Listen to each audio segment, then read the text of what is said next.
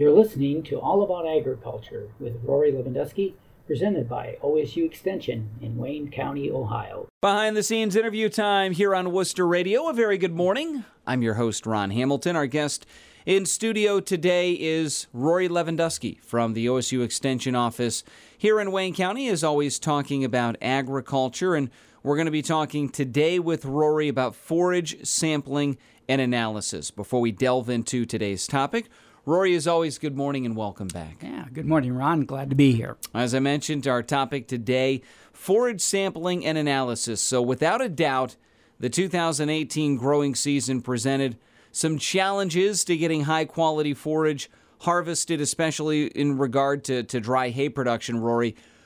Why is forage sampling and analysis particularly important, especially in a year like this?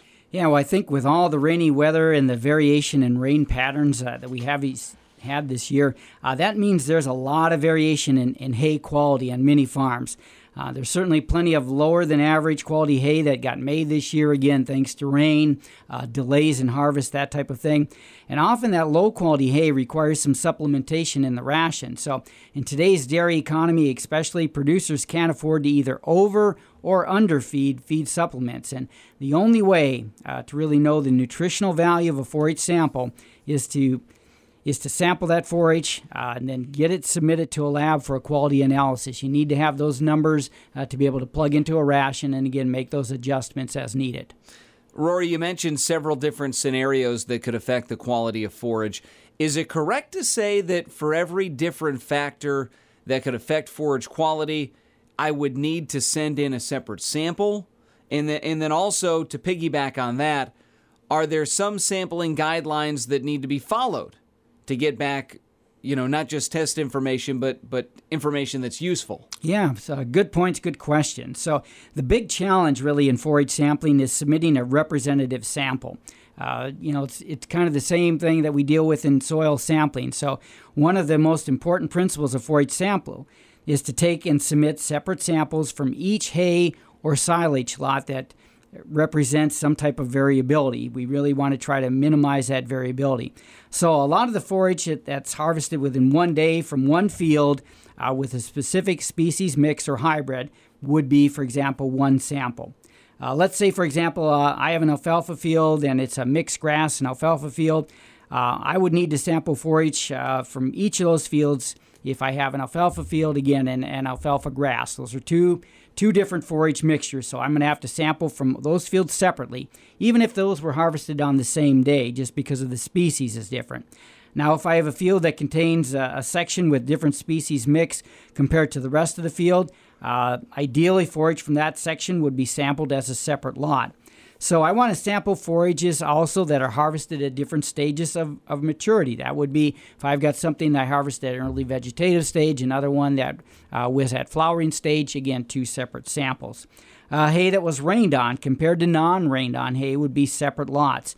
Dry hay versus baleage or haylage would all be sampled separately. So again, if I'm doing a different type of production system, sampled on different days, different species mix, was treated different, any of those types of things, I sample those separately and send those in as separate samples. Rory, let's talk about the sampling procedure. How are samples taken, first off? Does the type of bale or production system affect the sample procedure?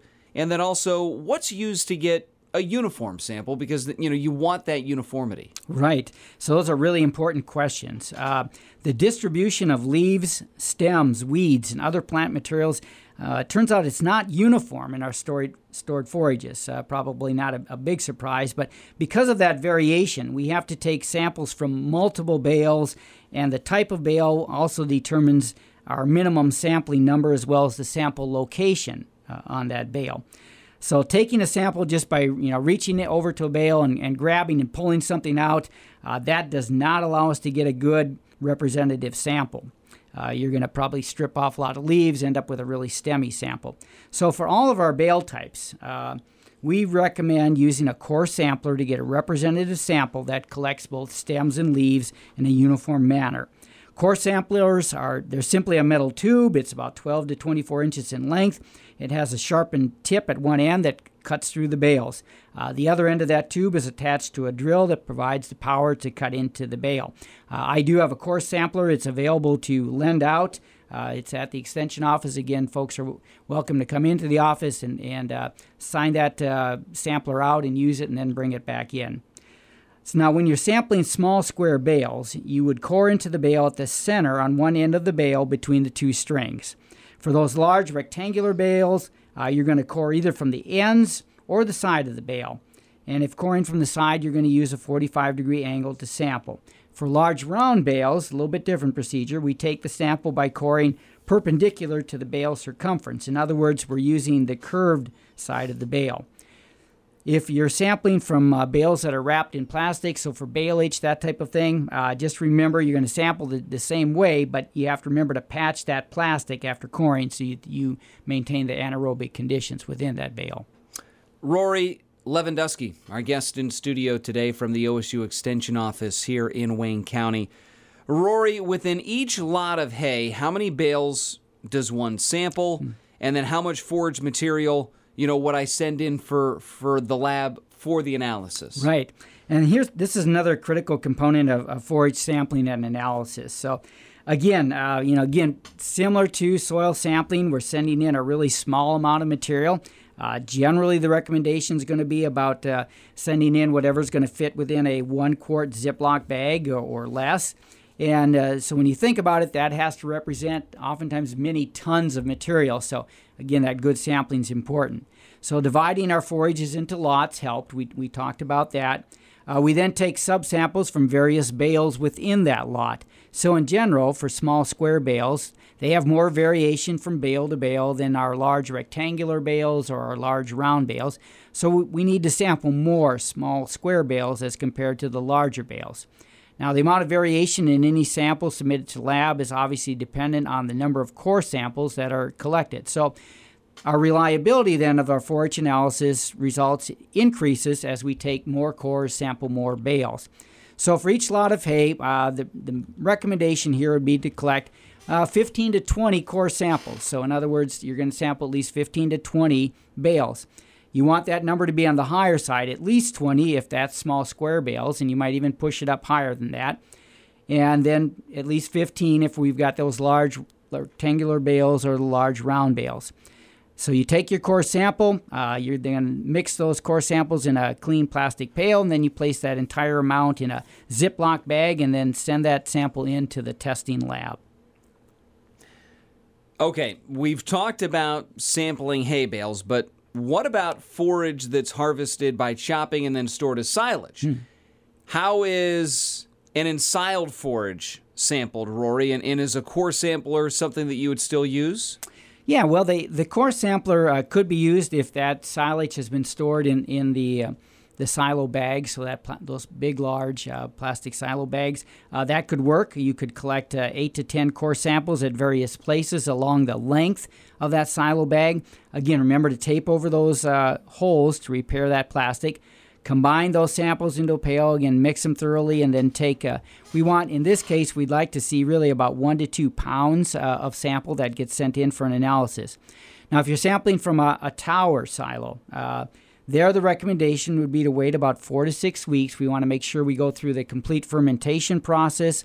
Once that's complete, again, 4 to 6 weeks afterwards, remove the spoiled material from the top and then collect several pounds of silage from that unloader from both morning and evening feedings on the same day.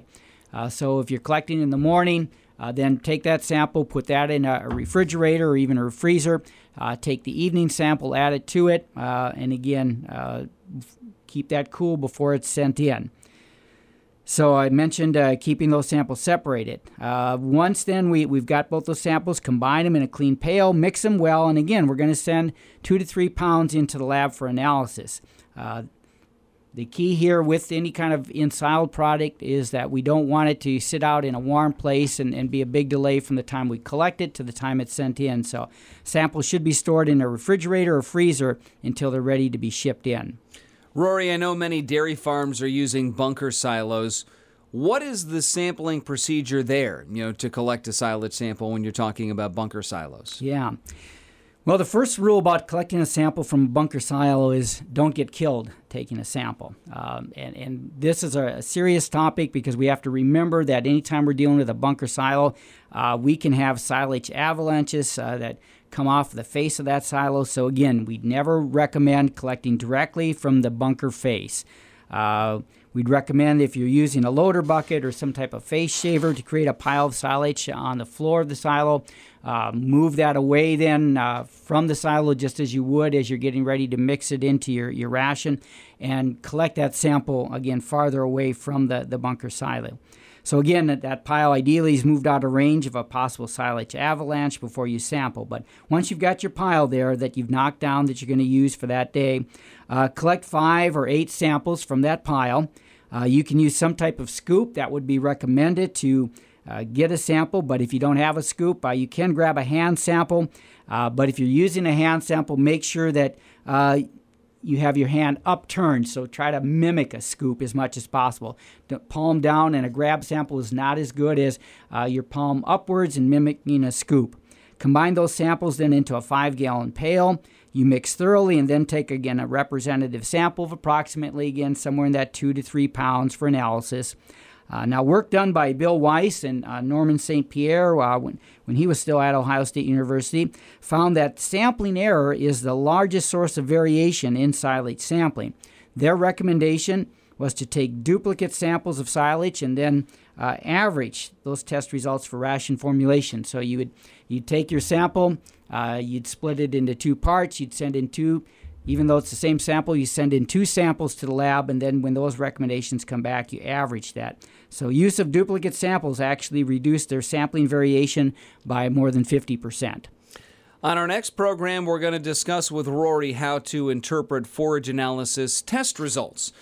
In the meantime, if someone has questions about sampling forages, how can they get more information, Rory? Yeah, they can contact me at the Wayne County Extension Office at 330-264-8722. I'd be glad to send out some details and written materials on how to sample forages properly. Also check out our Wayne County Extension website at wayne.osu.edu. Rory Lewandowski, our guest in studio today, here on Behind the Scenes on Worcester Radio. I'm your host, Ron Hamilton. Thanks, as always, for listening. And Rory, thank you for making time and coming in today. My pleasure. Thank you, Ron.